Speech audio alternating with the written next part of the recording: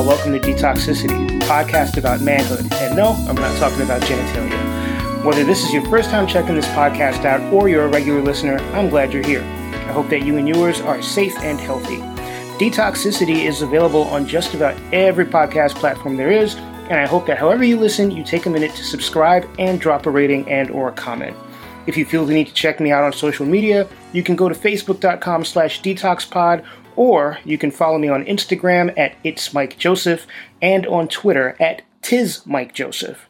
There's also a Detox Pod newsletter. You can find the link to sign up for it at tinyurl.com/detoxpod. What's more, you can even email me at detoxpod@gmail.com. Feel free to drop a line if you want, make suggestions, provide constructive criticism, and also don't hesitate to reach out should you want to be on the podcast or you know somebody who'd be a good fit. My guest on this episode, episode 26, is Brian Carter, who is a multi-instrumentalist, jazz musician, and educator originally from Illinois, now based in New York City.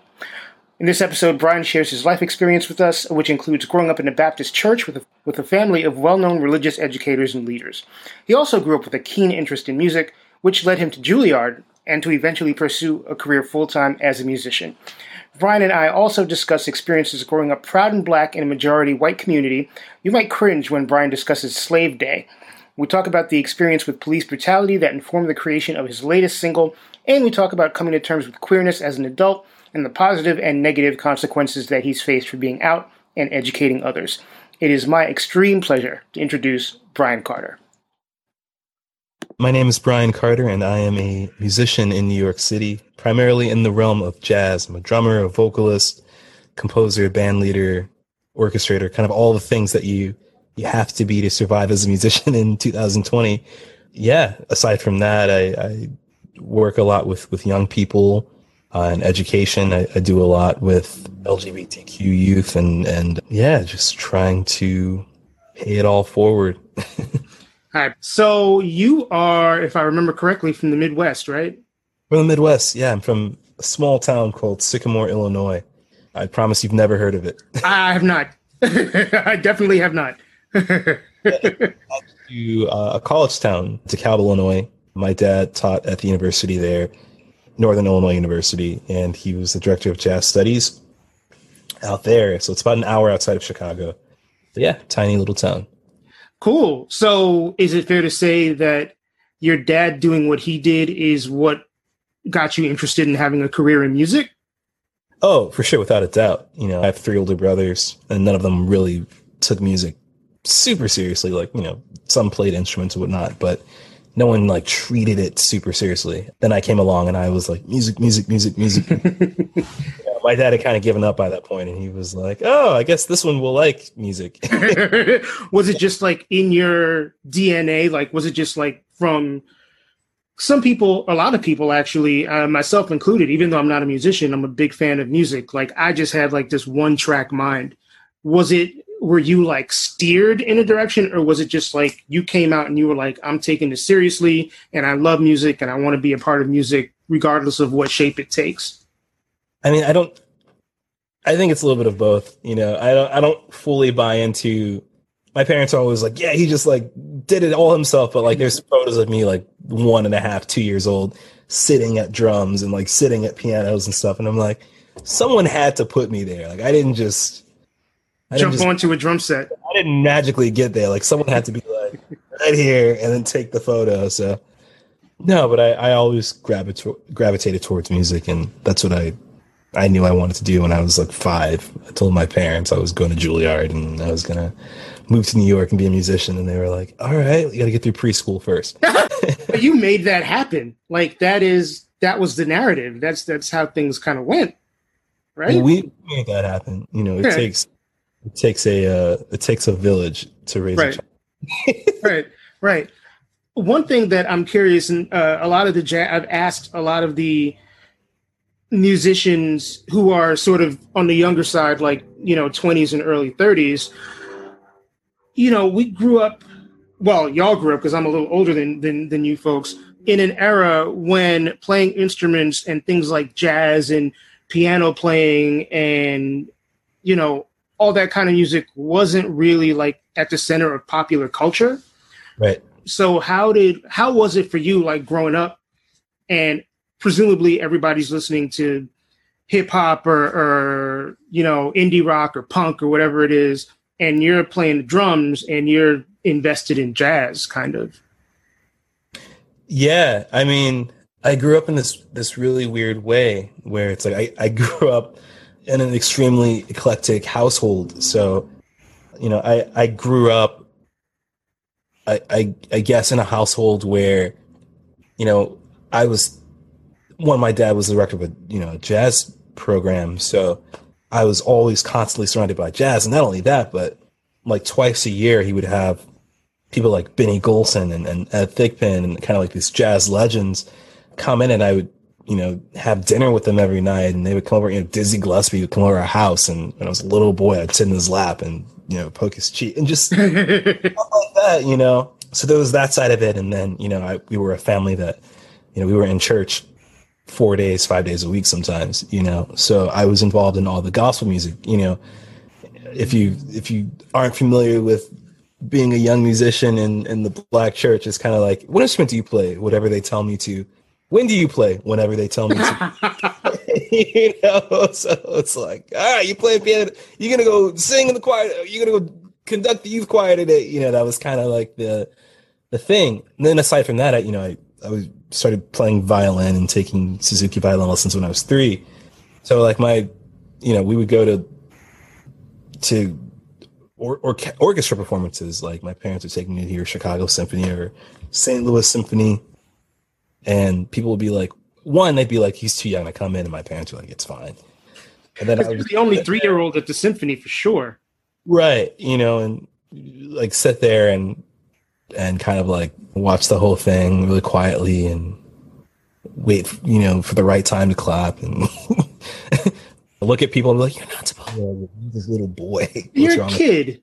Yeah. And they'd be like, how did you get him to sit through that, quietly? I could never get my son to sit through a 45-minute symphony. My parents are like, he likes it. He wants to. So, and then, I have older brothers.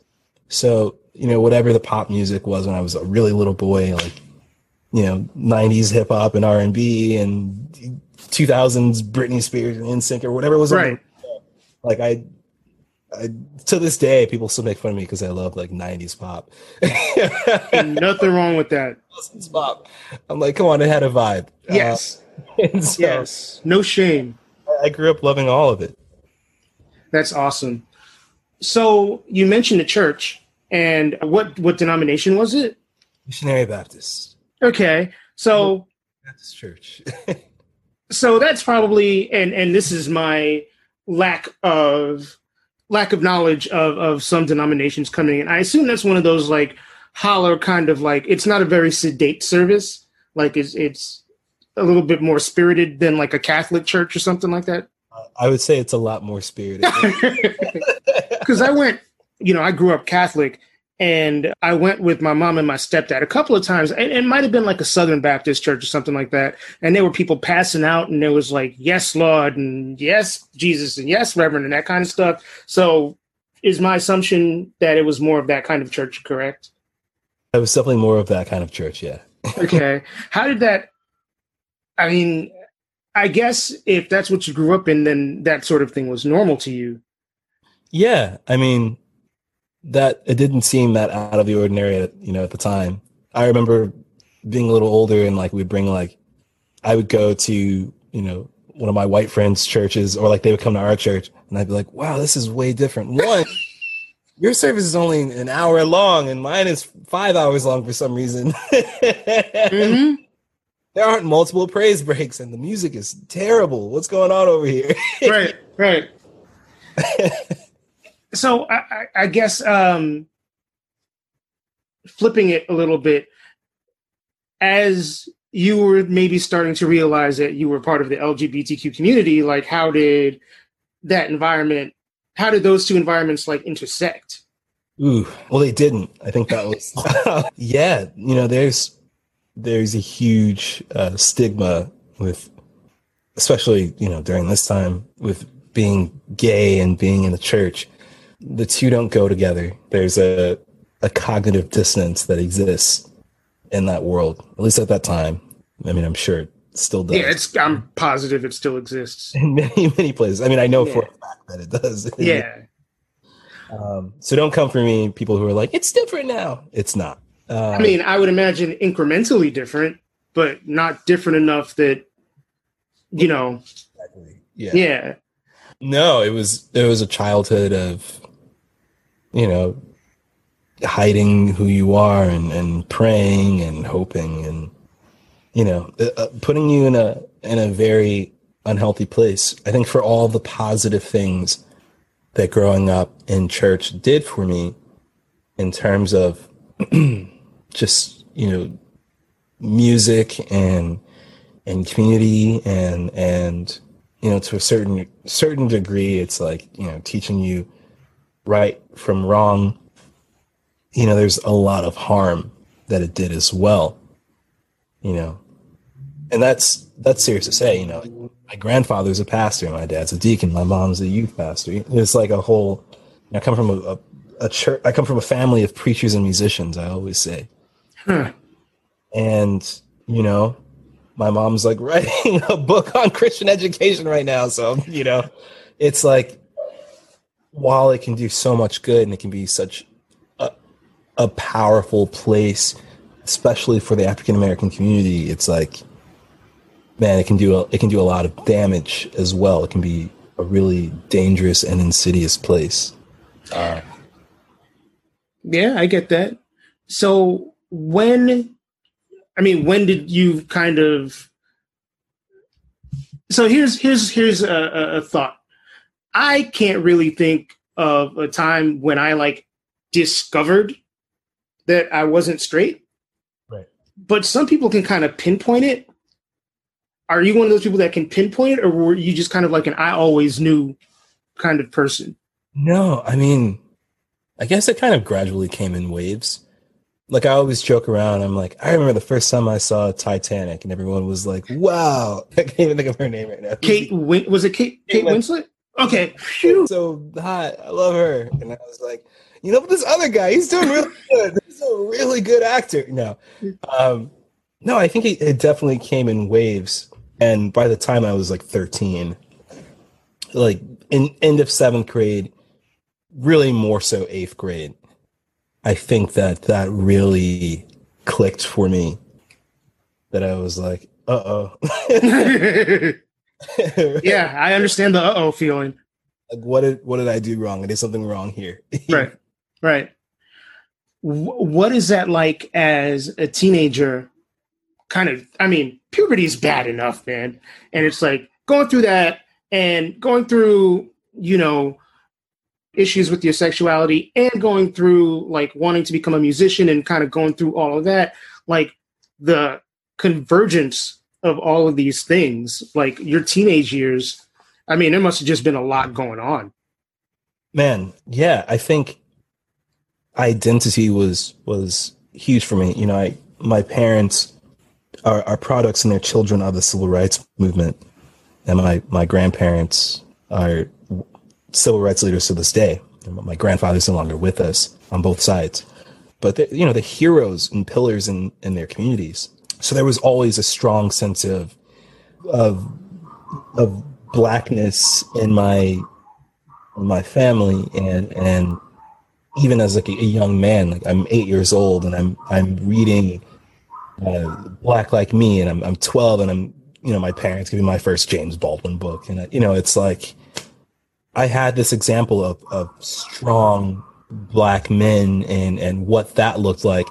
And then I was, in many ways, being in Sycamore, Illinois, it's like a very white, conservative, you know, so I already, before I even started dealing with sexuality, it was like around 11, 12, you know, I'd be at school in my like conservative Christian middle school, and I'd have teachers praising Ronald Reagan, and you know, and saying that, you know, liberals are being led by the devil, and Malcolm X was a terrorist, and like just crazy stuff that I was. Whoa, hearing. This is a private school? Oh, this is, yeah. I mean, but okay, I was about to say. But this is also like, I mean, it's not that far of a leap from what was going on in public school, right? I'll get to that in a minute, but it's like, my middle school had a day called Slave Day. Okay. And what happened during that day? I can't make this up. My middle school had a day where it was a fundraiser for, I believe it was for the seniors. So the juniors would, maybe it's for the sophomores, they would basically have a slave auction during the weekend, and they put like dirt on their face and like rip their clothes, and they would, take those little paper cuffs, and you would like make chains out of it, and they'd be on chains, and they would have an auction, and you would auction people off. And then like whoever, like if you were popular in school, you would go for more than just like a normal, and you would buy them, and they would have to be your slave for the next week. And that was slave day. It was like a thing. Wow. And they could not understand like why me and the other black students were super upset by that. Brian Carter thinks everyone is racist, and I'm like, well, when you do stuff like this, yeah, I mean that's kind of what. Yeah, exactly. What are you supposed to believe? So there was like that whole part of the identity that kind of happened first, where and I think it's popular with a lot of black men. You go from being this adorable kid who's like in gifted classes and who's super well spoken, and would rather hang out with adults than hang out with kids their own age. So everyone's like, oh, he's so cute, that's adorable, and even when you do stuff you probably shouldn't be doing, it's like, right, still like, cute. He's like a little adult. Yeah. Yep. The way that he's arguing with this teacher, like, that's adorable. You go from that to starting puberty, and you're getting taller and your voice is getting deeper, and all of a sudden you're threatening. And I think that's really all the stuff that my parents were talking to me about growing up that I wasn't really able to grasp. It's like that's when that kicked in. So I was already kind of looked at by a lot of people as not even defiant, but just like strong-willed, where it was like, what you're saying is not gospel for me. Right. That's related to your identity and your privilege and what we talk about privilege, like, 12-year-old Brian Carter, like, I'm sure my friend Siobhan will watch this and be like, oh God. Wow. Like, some of the arguments I had in middle school and high school, is a product of who my grandparents are. But that's a really interesting take, because a lot of people don't understand how a white kid or, a younger, someone who is deemed as cute or non-threatening, whatever, like a little kid can say certain things and get away with them. But if you put a teenage or older black person, those same words are going to be interpreted very differently. Exactly. Yeah, I became threatening, and so everything kind of shifted, there. So there's dealing with that, and then there's dealing, with just normal teenage puberty angst. Right, which is not a picnic, just in general. No, and then you have like the whole sexuality thing, and especially the way that I dealt with it, because it turned very quickly into like, self-deprecation, self-hatred, It was like, sure. I hate this thing about me. It makes me very angry.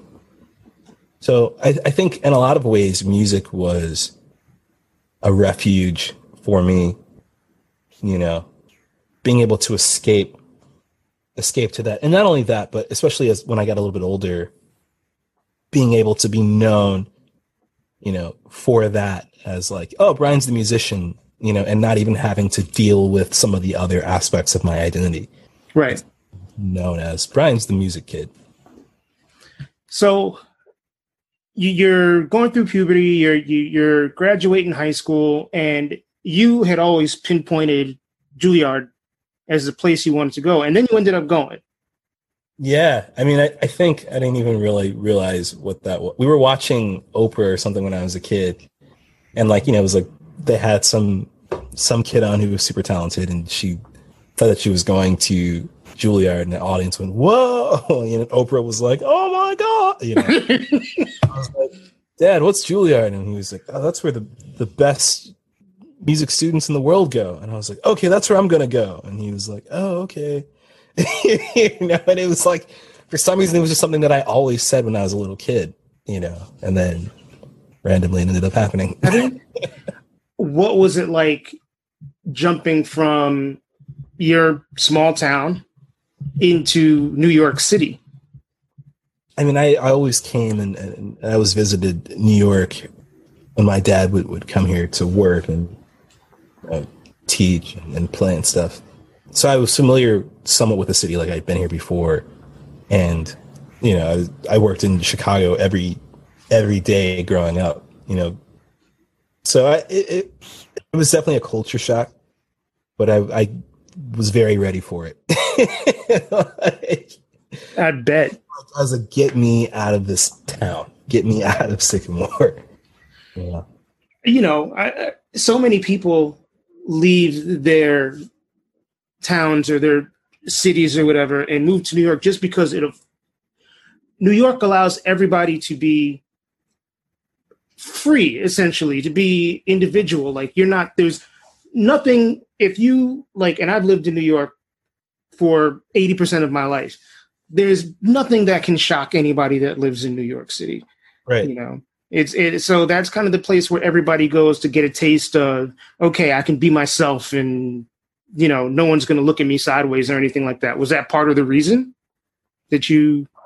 No, I think I came here. I was super excited to be around people who were serious about music. I was super excited to not be around my super strict parents, I was excited to like get here and get away from to be free in a sense, but still when I got here, I was like extremely plagued by my own identity and, coming to Juilliard in a place that it's kind of like, you have to dress this way and you have to speak this way. And, it's still very much kind of like prison, especially the jazz program during that time. We used to call it jail yard. Oh, crap. What are the expectations? I can't speak for what it is now. It's weird because, you have like the dance division and like, everyone is completely living their most authentic lives. They're being their most authentic selves. And then you have, right across the hall, the jazz division, and it's just like so repressed. And, it's kind of like one image of what you had to be. And I mean, even within the jazz community, at this time, as far as jazz schools go, like Juilliard was thought of as kind of like the most conservative, traditional, education in music, specifically jazz studies that you could get, And I think in a lot of ways they were trying to break that musically, but yeah, I mean, a lot of it was fine. It was very much about like making sure that your business is in order and making sure that, you're always well prepared and you dress a certain way and you carry yourself a certain way. But, with that comes, as we talk about masculinity, just like, what is your suit and how much of a man are you? It can become like very macho and very toxic really quickly if you're not careful. So, I mean, that was a lot of my experience. Like there was a lot of, I feel weird even telling the story. I remember like getting to Juilliard, like in the first week, moving to New York, speaking to one of the teachers at Juilliard, and he was like, I don't even think I was really out to I know I was gay, but I wasn't really out to myself. Like I was like, this is just something that I'll work through and I'll figure it out, and he was like, coming here, you're going to have, there's a big cultural difference here. There's a lot of weird things here that you're gonna have to get used to. And I was like, what do you mean? Like the city? Like how big? Like, what do you mean? Right. Homeless people on the street? He was like, oh, no, specifically at school. I mean, you'll see. Just wait until you see the dance division. You'll see. So it was like even that sort of kind of explicit homophobia that is right at school. That's crazy to me. Not crazy to me, but I think of the people that I knew that went to Juilliard, and I guess a lot of them were dance students. So I always got the impression of that school as a place that didn't really have any kind of hangups regarding the sexuality of others. But, the worlds of dance and classical music are much different than the world of jazz is. The classical division, like I remember being in rooms, in the dorm, just like blatant homophobic conversations about people, all right. kinds of things said, and it was just like, oh yeah, okay, it's not that much. It's not that much different, And what's funny is like I remember it changing, like especially being an RA, like my sophomore year is when the student at Rutgers, he committed suicide because that was like a huge thing because he was a musician, he was a violinist. Tons of the incoming freshmen knew him, like personally. They'd done. Oh wow! And so when kind of like it became this national story and it gets better campaign began, that was like a huge thing, especially at Juilliard, because people had personal relationships with that student. And I remember the climate sort of changing then, but even then it became more of like an unspoken, like you don't talk about this thing specifically. Sure. So, just in terms of masculinity and the things that we as Black people often learn about what it takes, what being a man necessitates, and then, learning about or experience, having your own experience with your sexuality growing up, what were the positives and negatives about the masculine imagery that you encountered, as you were growing up and into young adulthood?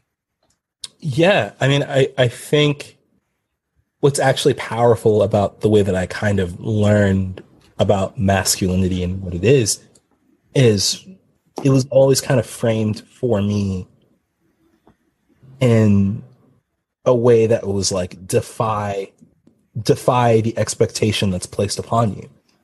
So that was the way that it was kind of framed to me by like my dad and my grandfather and my uncles and, this concept of just like people don't expect anything from you as a Black man. Like they expect you to be the worst student. They don't expect you to be able to communicate with them on their level. Like they, that was like the whole thing. And it was like, you have to defy all these things. You have to work 10 times harder, and I would come along like, and not only just from white people, like, Black people being like, why are you the teacher's pet? And you talk like a white boy, Oh yeah. All that kind of stuff. And I would come home upset and my dad would sit down and be like, listen to this speech by so-and-so. Does he speak like he did more, like read Frederick Douglass? Like what? This is, just that sort of education in defying the barriers that are kind of being placed in front of you and kind of moving past whatever limitations people have in their minds about you. So, I mean, from the get-go, even though this was unintentional on their part, they kind of gave me the template for how to ignore like some of these like more toxic aspects of masculinity that are placed upon us even now. Oh yeah. It's always interesting to me, or it's become a lot more interesting to me in the last 5-10 years, how people seem to have become more accepting of different types of Blackness. Right. Like that measuring stick still exists, but not as strongly, both internally within the community and externally as it used to. Like, there's room for different expressions. Jaden Smith can wear a skirt or a dress and wear makeup. You can have a Barack Obama, you can have a Lil Wayne, you can have, all of these different Black experiences that are all valid. And I think that's taken such a long time to even get to a point where it's sort of semi accepted. Right. I think it's something that we still struggle with. It's like every time, a white person feels the need to send me like a Candace Owens video. It's like, I don't think that you are the same as this person and you are the same. It's like, why must the Black experience be monolithic for you? Like, can you explain that to me? And they never really have a retort or a reason. I'm like, it's your own internal racism. Yeah. Won't allow for you to allow a Black person to to be more than just what you think, what caricature exists in your mind of a black person. Right. Yeah. Right. So, okay, you're in New York, you're in college. And so where does we're getting to a bubbling point here in terms of my sexuality. Where is how'd you say, like, where's kind of like the do or die moment? Where's the, okay, this is it. This is who I am. Fuck it. Where's the fuck it moment? Man, it was a long journey for me. Like, I remember like the end of my senior year, like trying to come out to like a really close friend in a practice room. And, I was about to, and he like stops me and he goes, "Oh God, are you about to come out to me?" He goes, "If you are, then don't be gay, Brian Carter." That's what? Yeah. And he's like, shut me down right there. And I think that kind of like pushed me even further back into my own repression. Holy shit. Yeah. Yeah. And it took a long time. There's a few different people who I think about, Michael Mwenzo being one of them. I feel like things changed in New York City for our generation when Michael Mwenzo moved to town, who's a wonderful musician, a wonderful band leader. But he, at the time, he basically started and curated the late night sessions that happened at Dizzy's Club Coca-Cola at Jazz Lincoln Center. And it was kind of like this first time that, a club was kind of giving free reign, like complete free reign to this young generation of musicians in New York City, like these, 21, 22-year-olds.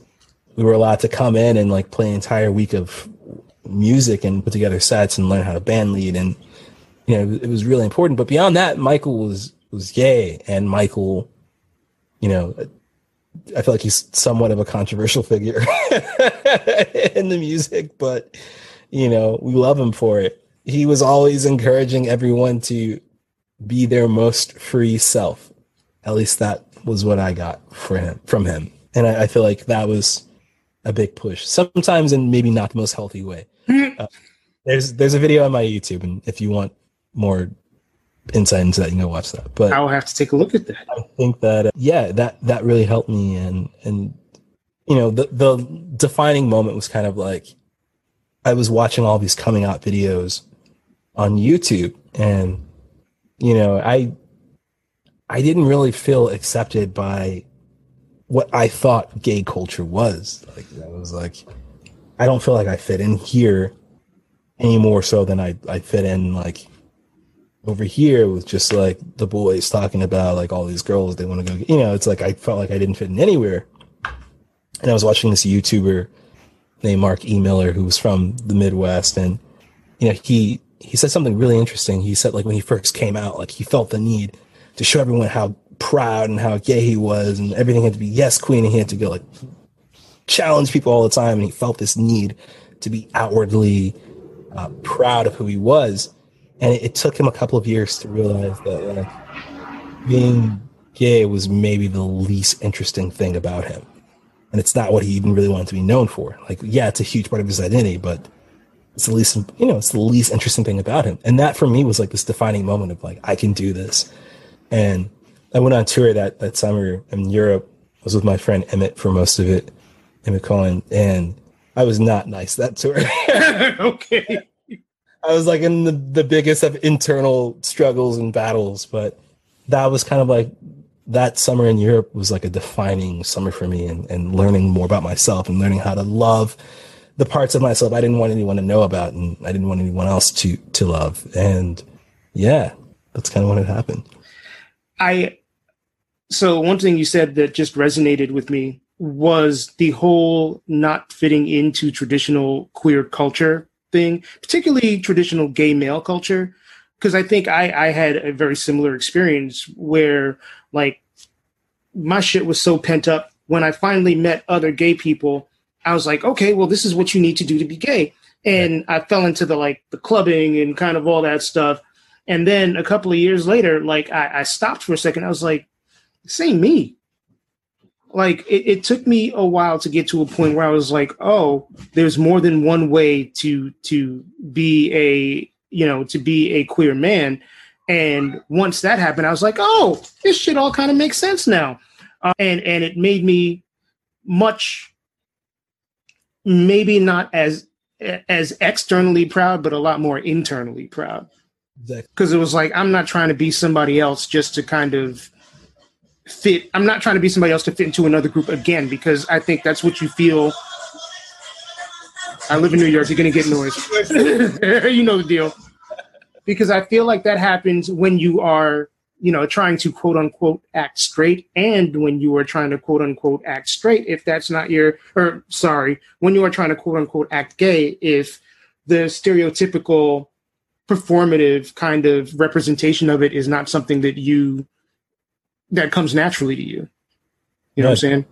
Yeah. So I saw this.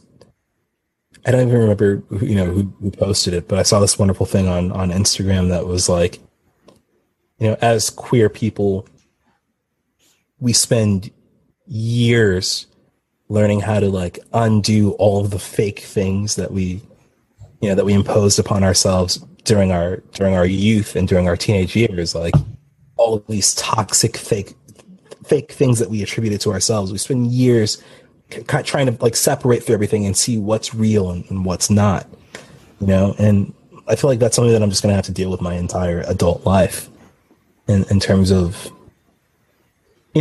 living in a world and growing up in a time where, frankly, I wasn't allowed to be myself, Right. I try to explain to people, who aren't even really that much younger than me, they're, Barack Obama was inaugurated during my freshman year of college. And even during that time, like he was still like, gay marriage, no. Right. It's weird to try to explain to people who are like 20 right now. It's like, you have to understand, you were like a little kid, like you have no concept of this. But during my freshman year of high school, like George Bush literally ran for president on a platform of keeping marriage between a man and a woman. Right. Literally ran on a platform of homophobia. like if gay people get the right to do this, then our entire country is going to fall apart. Therefore, you need to make me president. Like instilling that sort of fear. I remember even in high school, like, there was basically one out gay kid in my entire high school, and they wouldn't let him or my other friend go to prom with someone of the same sex. Right. You had a rule that you weren't allowed to do it. And it was like applauded in the community. People were like, yeah, this is the right thing to do. It's such a stark and different change than like, even what was happening 10 years later, especially what's happening now. So. You're absolutely right. I mean, I, go back 10, 15 years before you, and that difference I think is even more stark, sure. Because if you were a gay man, or a bisexual man, the immediate association was made to AIDS. And, you just had, an internal and external stigma that if you sort of lived an honest life, you either were going to get into a monogamous relationship really, really quickly, or you're going to die. Right. So there's, it's, people don't, I think, appreciate progress as much as they should, because sometimes progress is slow. And, a lot of times it's too slow. But I mean, incremental progress is way better than no progress at all. No, for sure. I mean, I have no real concept of the AIDS crisis. Right. I wasn't alive for it. Right. I guess I was 2 years old, 1992. Yeah.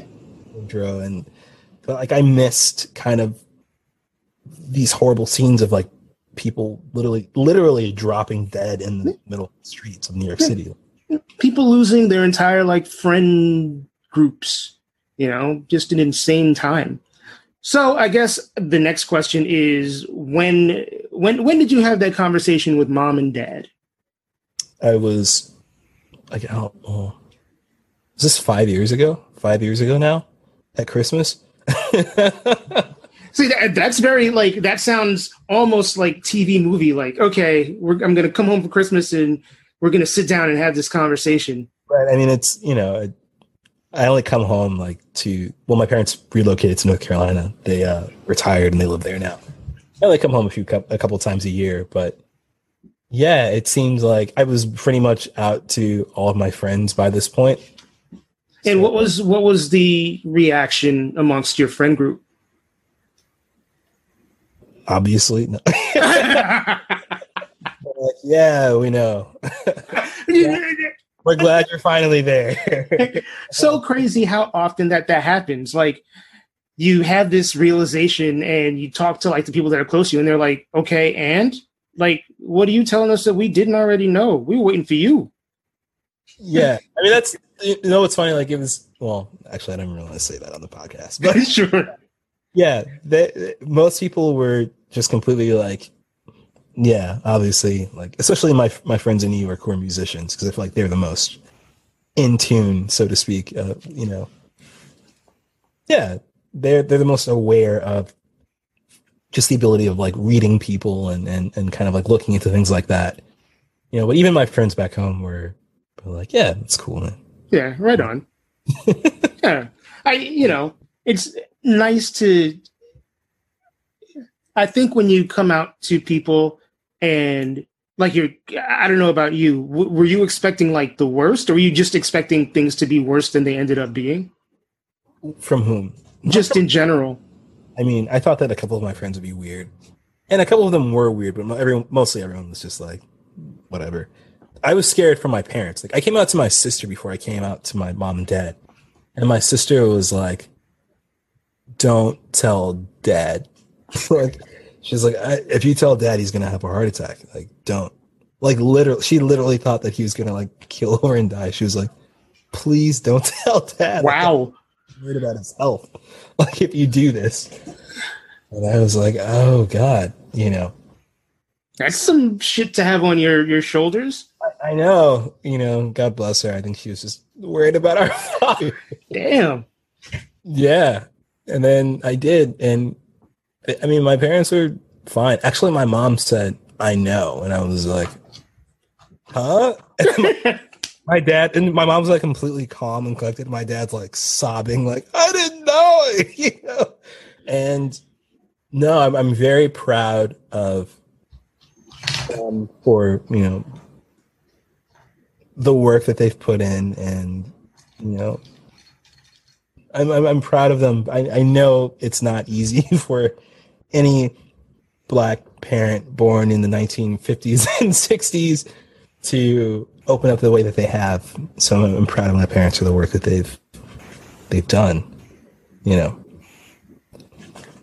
I always tell I've tons of especially young musicians, who ask me about coming out and how to do so, and some of them are really disappointed by their parents' reactions, and I'm like, you've had however many years to kind of process and deal with this. Like, you have to kind of allow your parents. I mean, they still love you, which is a lot of kids don't even have that.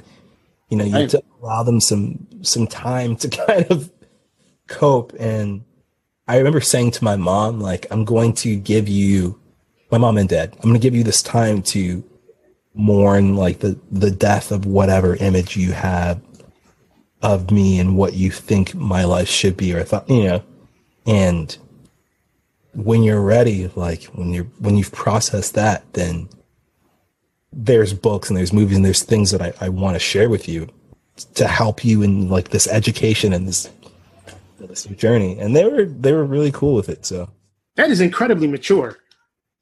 Yeah, I mean, by the time I was like a grown ass man. Still, that is incredibly mature.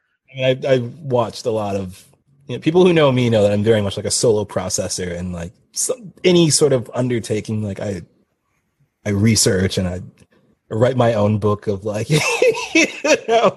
I'm very much like that kind of analytical processor, for better or for worse. But I think that if I had done that when I was 16, then it would have been a much different story. Like, right. I don't know if I would have any relationship with my parents now. Not that they would have disowned me, but I think that what probably would have happened would have been so detrimental and so damaging to my own development that I would probably not be in a very good place. So Understood. So part of what you are doing now is really kind of mentorship. I think, being kind of an out person in a genre of music or in an area. I mean, it doesn't even have to be music. It could be anything where there are not a lot of examples. So, I mean, is that something that you like take on willingly, or is it something that, you're just kind of like, okay, well, I accept that this is what I have to be if I'm going to be out? Like, how? I mean, I think any kid who messages me, like, I'm going to give them the time and I'm going to try to give them the effort. I mean, I always try to lead with, like, I'm not a therapist. I'm not a psychologist. Like, you have to take everything I say with that in mind and with a grain of salt. When you're dealing with 14, 15-year-olds, it's like that's difficult in and of itself, because it's just like, to them, you're a grown up. I put on this concert called Jazz at Pride, which was it was coinciding with Stonewall 50, and I wanted there to be some example of musicians who were quote unquote successful, who were out and proud of who they were, because I didn't really have that. I didn't really know that. Even musicians who I later learned were queer, or members of the LGBTQ community. Even still, like, I didn't know any men of color who were. Yeah, I'm literally trying to think of a jazz musician other than Dave Koz who is openly queer. Yeah, I mean, Fred Hirsch is right queer, and some other people who I don't even know how open they are, and I don't really want to discuss that. I want to blow them up. Yeah, I hear you. And that for me was a big problem. There was no one who looked like me, who was like, this is how I love. And, within our generation, there's people like, Michael Mwenzo and Alfonso Horn and Julio Satasha and Michael Mayo and all these beautiful, incredible artists, who were like, I'm black and I'm queer and I'm an amazing artist, and you can be all of those things, and they can exist, and you can be happy. And Brandon Lee, Brandon was out here before any of us, and I'm sure that had to be really difficult and really tough for him. He's inspiring, because he was out, and I can't think of anyone else in his generation who was at that time. So yeah, somebody's got to be the trailblazer. Yeah, I mean, I think that's what we're trying to do now, and it's it's not always pretty, and people say not nice things about you. I've gotten death threats. Really?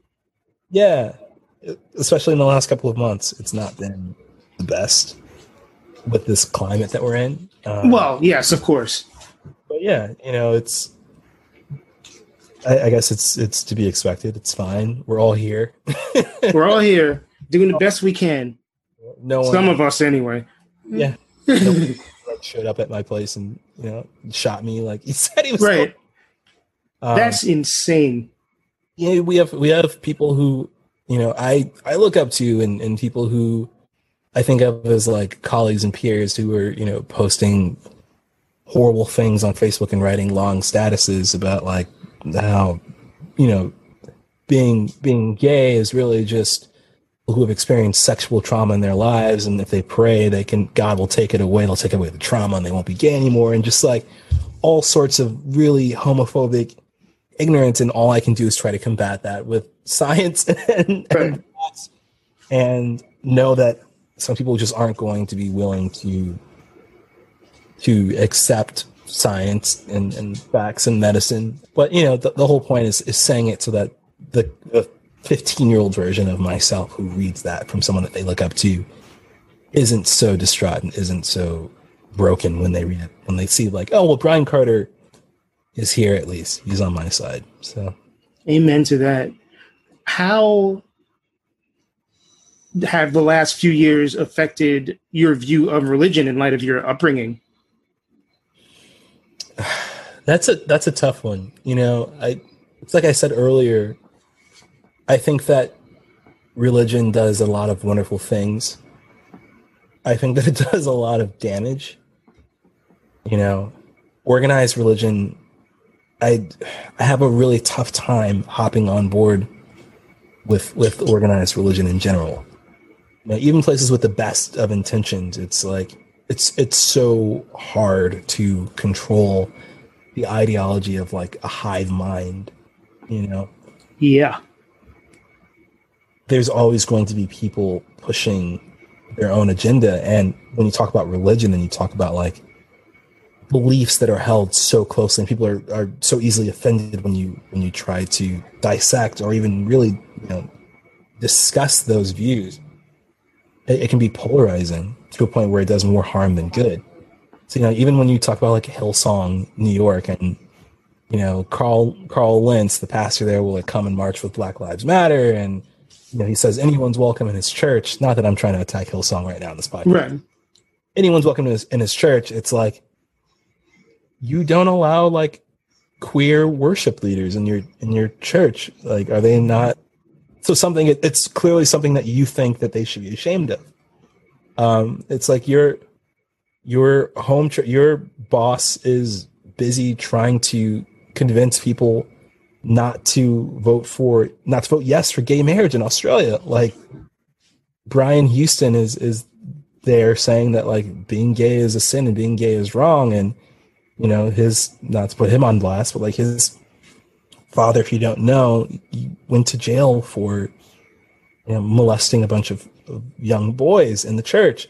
And Brian Houston has in the past kind of like blamed that on like the fact that his dad was gay and never got help, which is like really messed up. Yes, that's insane. Really messed up. And so, I don't know if I can hop on board with any of these churches right now, you know, until I see like a much better way. And I know there are churches out there that are doing better, and they do try to lead with love. And I think it's just a really hard thing to do when you have people in your congregation who have a very clear idea of what church should be and who should be allowed to be there, and if they are there, the way that they need to live. And I just, Yeah, I get it. So flipping it back to music, one question that I thought of right at the beginning of us talking that I got to ask. You're a Black drummer. How often or how quickly in conversation with a stranger does Questlove come up? A fair amount. now it's more about like a Whiplash. Like that's, but everyone knows Questlove. Everyone's like, yeah, Questlove, the Afro. Right. Because it's like, I feel like anybody who sees a Black guy playing the drums is immediately going to be like, Black guy, drums, boop, and then Amir just pops up in like a cloud of smoke in their head. Exactly, you know, and yeah, he's the cat. You know.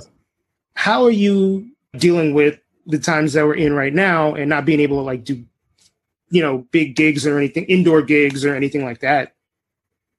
I mean, it's really difficult. Yeah. I mean, literally the last gig that I had, like the last open gig where people could come to, you know, was a benefit. And Nick Cordero, the Broadway singer who just passed away. Right. He was like on the gig, you know, so that. Wow. An indication of how serious, you know, it is. Like they said, like a week later, he was in a coma. Holy shit. And literally just, you know, he's on the cover of People magazine, and I'm like, wow, I played his last show. You know, it's serious. It's difficult. I think I had like 100 gigs canceled within the first like 2 weeks. Tours, educational residencies. Yeah, it's been rough, but you know, I think a part of being a musician is knowing how to adapt. So I'm doing what I can from home in terms of production and writing and arranging and orchestration and flexing some of those other muscles. So I'm betting it helps to be, what's the word I'm looking for here? You know, to be kind of a jack of all trades or have more than one feather in your cap, whatever the cliche is. Yeah, I mean, that's definitely what it is. It's like, hey, who needs string arrangements? I can do that, you know? Right. I mean, I think in your case, it probably also helps to be able to play multiple instruments. Yeah, I mean, I don't consider myself a great multi-instrumentalist. There are people who are that. But yeah, I definitely can do more than one thing, So I'm trying to leverage those other gifts that I have and those other skills to stay alive during this horrible moment in time. So Indeed. How do you, because you seem so like, you seem very centered. So in light of everything that we've talked about for the last hour, like, how do you keep your equilibrium? Like, what do you do to keep your, to keep your shit together? I'm glad you think I'm censored. I think a lot of people don't think I'm censored. Really? Yeah. I mean, I think I'm careful in the way that I call people out. Like, I don't, and I think this is something that's happened as I've gotten older too. I want to make sure that I'm presenting everything with the maximum amount of like clarity and honesty. I don't want people to say that, I was talking shit about them and it was coming out of nowhere. Like, if I'm calling you out, I'm going to call you out. I'm going to have the receipts, as the kids say. Yes, indeed. But no, I released a song about a couple of months ago now called Dear Blue that, dealt with just police violence. I was assaulted by a police officer in June, after leaving a protest. He saw my sign and, there were words exchanged, but not any sort of, negative. Physical. Okay. He was with his cop friends, and I started to cross the street. I just left the grocery store, and instead I was like, this is ridiculous. Like, why am I crossing the street to avoid these police officers? I'm just going to keep walking straight. If you remember, the curfew was 8:00 at this time. I think it was like 7:58 or something, So like, I'm walking, there's still tons of people out on the street, cars driving by, whatever. And, the cops are like sneering and saying stuff under their breath. And I just turned around and I was like, hey guys, all we're asking for is to make it home to our families. I know you want to make it home to yours. That's all we want. Anyway, have a great night. And like, that was it. And I started walking away, and like, as I'm walking away, I feel like a push from behind, and like my groceries are like rolling down the street. I went right on my knee, and like, there are kids who, everyone, I mean, people were just like, oh my God, but they kind of didn't want to get involved. And there was like a group of kids, and like, they started like walking, forward, maybe just to help me up. And I was kind of like, don't you come over here. If you come over here, they're going to kick your ass. Like, right. Stay back. But yeah, just like that. And the cops are screaming like, go home, curfew, and I'm trying to just like pick up my stuff and get out of there so I don't get arrested. Because at this point, in time, my friends were being detained and basically just like disappeared. Like, no one knows where they are. There's no record. There's no arrest record. People are just literally being disappeared at this point. I'm just like, I need to get out of here. And this is a bad situation. And it led me to write the song Dear Blue. And it's a letter from a kid who is murdered at a traffic stop by a police officer. In this world where when a cop kills an unarmed person, they have to receive a letter from this kid, and this kid is explaining all the things that this cop stole from him. And he's saying, like, I want you, when you go to bed at night, to think about my mother and think about my father and think about what you've put them through and think about like this really bright and wonderful future that you stole from me. That's deep. I wonder how many of those people actually do take a second and are just like, what are the consequences of what I've just done? Well, I think, see, here's one of those unpopular things that I'm going to say. I think that so many of the cops in America, they have this hero complex that's instilled in them at the academy, like at the very beginning, or, it's even in our culture. Like, it just exists that cops are heroes and they go after bad guys. And we have all these action movies where, the cops are breaking all the rules, but it's because the bad guy is super bad. So it's okay to assault people, and, it's okay to tie the bad guy up. And, the chief takes your badge and your gun, but you still grab a gun and you go out there anyway and you do whatever you want because you're the cop and you're the good guy and you have to get the bad guy. And it's a brotherhood. It's a fraternal brotherhood, and the boys in blue. And it's like all of this nonsense and all this propaganda. These are people.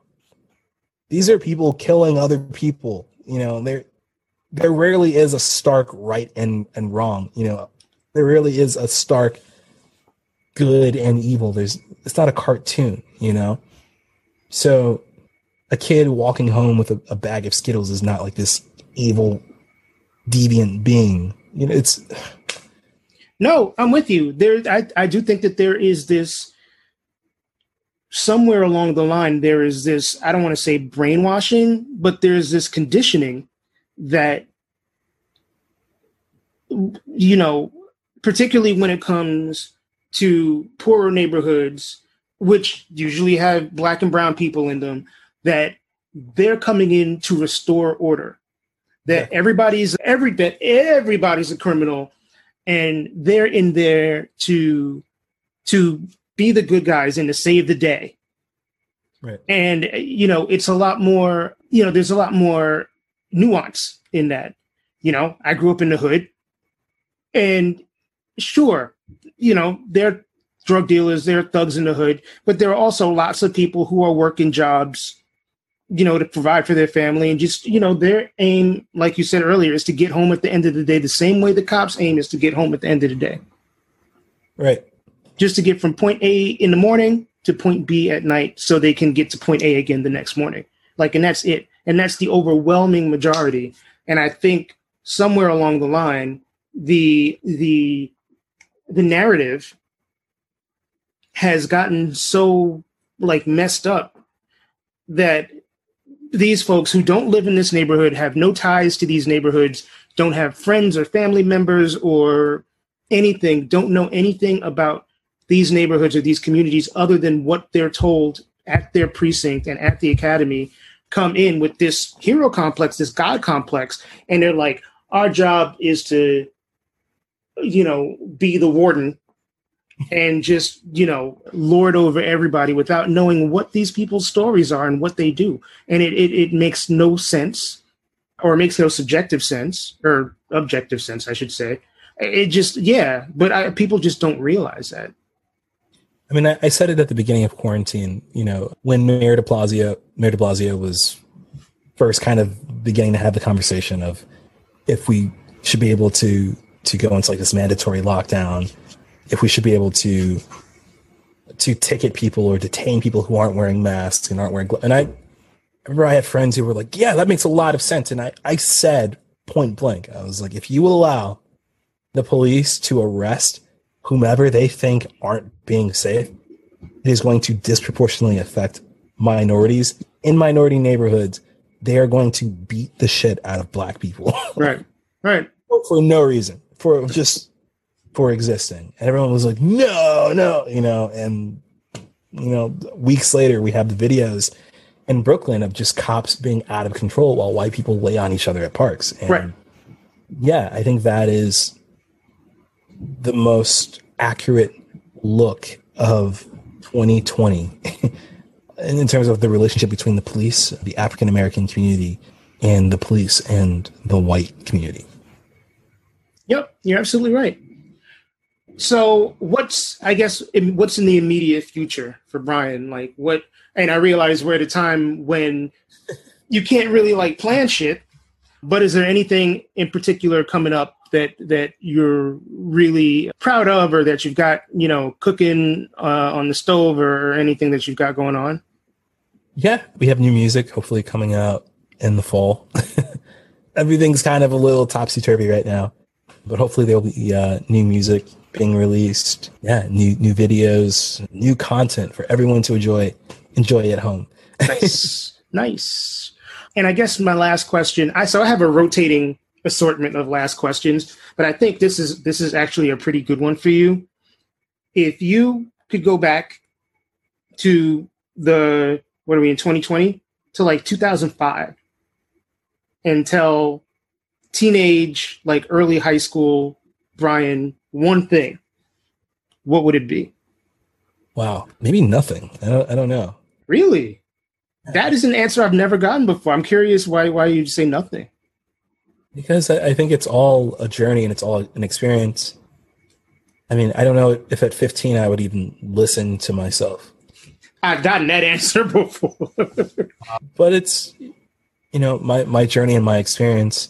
When people ask me if I wish I had done things differently here or there, it's kind of like, it's mute, It's like, this is where I am. And yeah, it's all a part of living in life and like learning lessons and all the good and the bad and the hardship and the success and the failure.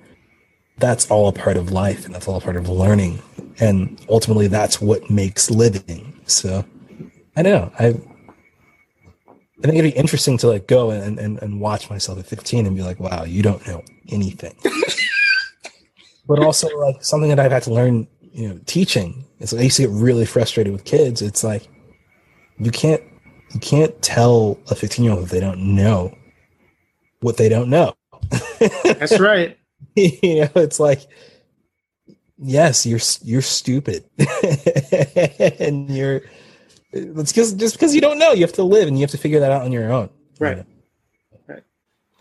First of all, let me just state for the record how much I respect and appreciate Brian for all of the things he does and for being so honest and open in conversation and for taking the time out of his schedule to sit and talk. You can find Brian online at briancartermusic.com. Go to the site. Not only will you be able to check out his music, including his latest single, Dear Blue, which you should all stream and download, but you can link out to his Twitter, his Facebook, his Instagram, his YouTube. He's got some great videos. And once again, just big shout out to Brian Carter. I wish him much success in his future endeavors. As I mentioned at the beginning of the podcast, Detoxicity is pretty much everywhere. You can download it on just about every podcast platform you can think of. Spotify, Apple Music, iHeart, Stitcher, TuneIn, everywhere. And make sure you leave a comment or a rating so we can move up in the rankings and become even more popular. I appreciate the fact that you take the time to listen. Please spread the word. I'm on social media, facebook.com/detoxpod, on Twitter at @TizMikeJoseph, on Instagram at @It'sMikeJoseph, and you can email me, detoxpod@gmail.com. September is National Suicide Prevention Month, particularly in these days with COVID and isolation and the state of the country and the world. It's important to remind people that they are not alone. One of the many great suicide prevention charities that exists is the American Federation for Suicide Prevention. You can find them at afsp.org. That is A as in Apple, F as in Frank, S as in Sam, P as in Peter.org. And if you or someone you know is struggling with suicidal ideation, make sure you call 1-800-273-8255 or text TALK to 741741. Once again, that is 1-800-273-8255 or text the word TALK to 741741. My name is Mike Joseph. I hope that you stay safe and healthy. I will catch you next week. Peace.